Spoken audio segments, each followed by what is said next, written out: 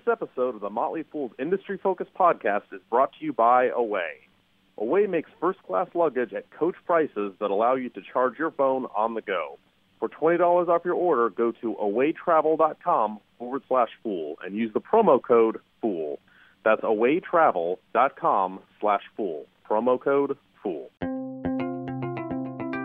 Welcome to Industry Focus, the podcast that dives into a different sector of the stock market every day. Today is Thursday, March 16th, 2017, so we're talking about energy, materials, and industrials. I am your host, Sean Riley, and joining me today via phone all the way from the South by Southwest Conference is Motley Fool Explorer Advisor Simon Erickson. Good morning, Simon. Hey, good morning, Sean. Thanks for having me. You bet. So on today's show, we'll be discussing Intel's surprise purchase, $15.3 billion purchase of Mobileye. It might feel to our listeners like a technology topic, but as we shall soon see, it has big implications for the transportation industry. And we'll also be getting the latest on the advent of driverless cars, particularly the rolling out of entire fleets of these things in the city of the future. But first, Simon, how are you enjoying the South by Southwest conference? Oh, South by is so great, Sean. You know, down in Austin, Texas, it's kind of a place that all of the forward-looking thinkers and entrepreneurs and companies can congregate and talk about the coolest new projects that they're working on. And it really impacts a whole bunch of different industries, transportation certainly included in that. So, and this is a bit of a homecoming for you. You are a Texas boy. I am. I went to the University of Texas for engineering back in the days, so hook 'em horns, and it's glad to be back in the city again. Awesome. So, Simon, earlier this week, we got big news that Mobileye had agreed to be acquired by none other than computer processing chip juggernaut Intel. I immediately thought of you, quite frankly, when I saw this news. I was like, oh, my gosh, Simon's going to lose his mind. And it's perfect that you're at South by Southwest.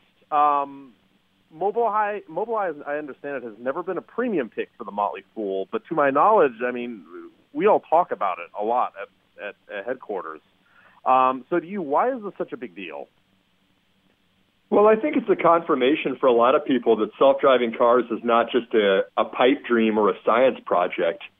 We saw some pretty aggressive forecasts for autonomous vehicles come out from Goldman last year, which said that it would go from being a $3 billion market in 2015, which wasn't even a commercial market, really, Sean. That was more an R&D market led by Google. I was about to say, how are they defining market here? Yeah, it's mostly just R&D work. You've seen Tesla's got the autopilot in all the vehicles it shipped since 2014, and Google's got those little eggs driving around, if you've ever seen one of those. Oh, yes. But they're saying that it's going to be a $100 billion market in the next 10 years by 2025. When you see numbers like that really are so small but growing so quickly, as an investor, it demands your attention. And now you see a company like Intel that's really putting its money where its mouth is with this $15 billion acquisition that I think adds a lot of credibility to those forecasts, saying this is a real industry that's really going to come to fruition. Have you guys spent much time in the premium side talking about Intel? Are they off their rocker here? Because Mobileye, as I understand it, is not terribly profitable at present. That's right. Mobileye's got working relationships with about 30 of the auto OEMs, and they've committed with Intel's partnership to basically have a fully functional self-driving car by 2021. So that puts us 4 years in the future that we should start seeing these out on the roads. But the step that was really required, Sean, before they could really make a big acquisition like this was back in August when Intel paid $400 million for Nirvana Systems, which was the AI platform which was necessary for self-driving cars and any kind of artificial intelligence. Wow. Now that they have that, Mobileye can really develop the vertical for automotive, and you're going to start seeing them. Intel was here at South by Southwest. They talked a lot about AI. They're investing heavily in this because they don't want to fall behind the other big companies like IBM and NVIDIA that are also investing heavily there. Right. No, I'm sure they have a big eye over at NVIDIA because they are Intel, we both grew up with Intel, Intel Inside, the process being in basically every personal computer we ever owned. And then, NVIDIA was the graphics chips guys. And now NVIDIA, I mean, there's whispers of them being the driverless car, stock, basically. I wanted to give our listeners some context for just how crazy, just numerically, this purchase is. 2011, Mobileye's net revenues. Do you know this off the top of your head, Simon?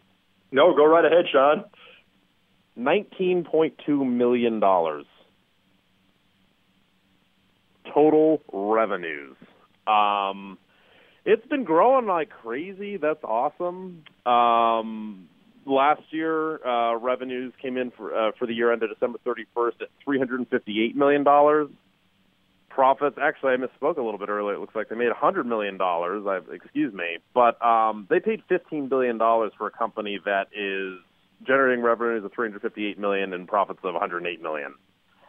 The PE ratio there is not great. Through the roof, right? A little bit.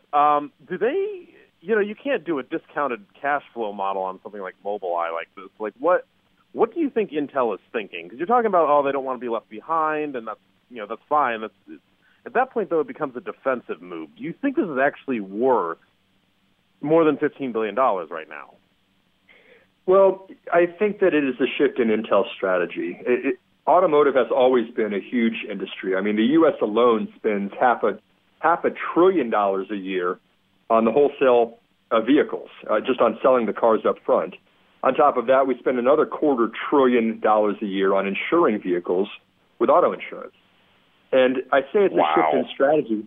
I mean, this has always been a very large industry. It's just a matter of before you had cloud computing, before you had AI platforms, before you had internet everywhere to connect everything and make sense of it, there wasn't really a possibility of having self-driving cars.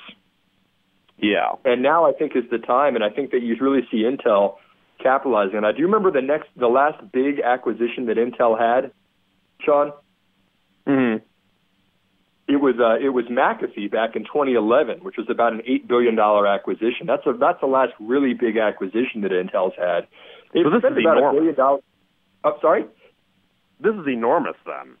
Yes, it is. And, Intel, we've gotten in the habit of seeing about $1 billion a year on acquisitions since then. They typically spend $5 to $10 billion on stock buybacks and $4 billion a year on dividends. So it's typically just kind of been this tech company that's kind of legacy, right? They've been using their cash flows just on dividends and buybacks. And now all of a sudden you see this $15 billion acquisition of Mobileye.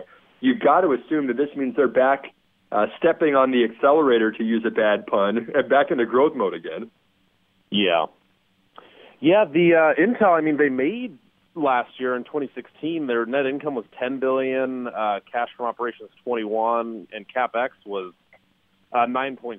So, free cash flow of 11 some odd billion dollars profits. I mean, this is a chunk of change for sure. It's funny you mentioned insurance, Simon, because you Google Mobileye and it says, the most trusted name in collision avoidance. Sure. Says it all. Yes, exactly. And that'll have Very big good. implications, right? Awesome. So that is paying up big bucks. Awesome. Now, since you're at the South by Southwest conference, I actually want to get to the main event here. But before we talk about driverless car fleets in the city of the future, I want to give a shout out once again to our friends at Away. Away makes affordable, high-quality suitcases that charge your phone and start at just $225. By cutting out the middleman, Away is able to offer the perfect luggage made with high-quality materials at a much lower price, especially compared to similar quality luxury luggage competitors. There's a variety of options. It comes in a variety of colors and 4 sizes: the carry-on, the bigger carry-on, the medium, and the large, and all cost less than $300. Away has designed the perfect suitcase to make your travel experience stress-free. There are 2 USB ports and a high-capacity battery which allow you to charge multiple devices on the go, including phones, tablets, laptops, etc. So you never have to worry about a dead phone or a flight or fight for an outlet at the airport. Ultra durable and yet lightweight. They are made with premium impact-resistant German polycarbonate. They're smooth right in any direction with 4 360-degree spinner wheels that won't get you stuck or break. They are theft-proof. They are TSA-approved combination lock built in to keep your belongings safe. Even overpackers can fit everything they need. There's a patent-pending interior compression system that tightly buckles in bulky items. It comes with a lifetime warranty. If anything breaks, Away will fix or replace it for life. There is a risk-free 100-day trial period. If at any point you decide it is not for you, return the bag for a full refund, no questions asked. Now, Simon, Away was kind enough to provide you with your luggage for your trip to South by Southwest. What did you think? Yeah, it was a great experience using that. I've got to say, it's got a hard case, which kept the rain down in Austin off of all of my stuff that was inside. And like I said with Christine on the healthcare show, it's really a pretty spacious bag. I was able to pack an entire week's worth of stuff into something that I could carry onto the plane. So, and also so you're that overpacker. Yeah. Well, and also it's really nice having that immediate charge for your laptop too. So when you're wirelessly connecting, you can have it right there. Or calling in to do a podcast. Yes, indeed. Sean, I think the next step is naturally self-driving luggage that will follow me around in the airport. Oh, that'll be great. Yeah, we'll have to wait for that day. In the meantime, with Away's current luggage that's available on the market, you can get free shipping anywhere in the continental United States. Away has a special offer just for listeners on this show. For $20 off of your first order, go to awaytravel.com/fool and use promo code FOOL at checkout. That is awaytravel.com/fool, promo code FOOL. So, Simon, I'm very sorry the tech industry doesn't see fit to create a driverless luggage that follows you around, kind of like the robot in Star Wars or something. But we are starting to talk about, like, driverless fleets in cities, and I would love to not have to even think about owning a car. It's obviously one of the more speculative but potentially revolutionary uses for driverless cars. You can imagine, entire fleets of these circling America cities. You could imagine then just like a cheap, flawless driverless taxi on demand when, it's possible once you drop AI into a car. So while you're down there at South by Southwest, what did you learn about this possible use of the future, I guess? Yeah, it's I think the natural next step that we're going to have self-driving fleets instead of just self-driving cars. If you are driving to work and leaving your car in a parking garage all day, you're really not getting the benefits of it being able to navigate and drive itself. They're really meant to be used to be driving all day long. And when you do that, you get a higher utilization out of the vehicle, and that really brings the cost of them down. And you've got powerful things behind the scenes. You've got neural networks and all the chips that aren't really cheap. This is really the way that these are meant to be used, is to be in fleets like Uber and Hertz and all the large fleets and self-driving taxis are really aiming to do. As far as South by Southwest, you were asking some of the things we learned. We found out that about half the world's population is in cities today, and that's going to grow to about 2/3 by 2050. So we're going to be moving from about 3.5 billion people in cities today to 7 billion within the next 30 years or so. And you can't just keep building out more and more suburbs and more highways and more parking garages as infrastructure to have this many people moving into the cities. It needs to be a better designed city. And I think, Sean, we're going to see self-driving cars play a key role in how cities are actually designing themselves to accommodate for the population boom. Yeah, I remember another fool, Arman Asghari, he had that piece back in October. It was The Race to Autonomy, an investor's guide to self-driving cars, and this was a bit of a read, but it was awesome.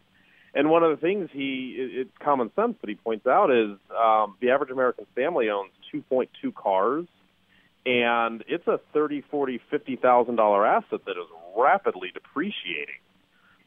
Wouldn't it be nice to get some use out of that? Wouldn't it be nice if our cities weren't just these monoliths of concrete to park these things that aren't being used 95% of the time? Did you see anything hard or tangible down at the conference there on this trend? There were sessions. It was more academic as far as what we had seen in South by Southwest. In terms of use cases, though, I think that Singapore is actually one that we can keep an eye on if you want to see this in action right now. Singapore, of course, is a city that kind of likes to monitor everything. There's no littering there. They really are cracking down on smoking in only certain areas. It's a very kind of oversight city, so they're really ahead of the curve on monitoring things. And even today, Sean, they've got kind of their analog for Uber is a company called Grab, who's teamed up with another company called Nutonomy that's already got self-driving cars navigating around the city, picking people up, basically a taxi service that is happening right now. There is an engineer in the passenger seat just for the peace of mind for the riders, but they're planning to have 100 driverless cars within the next year.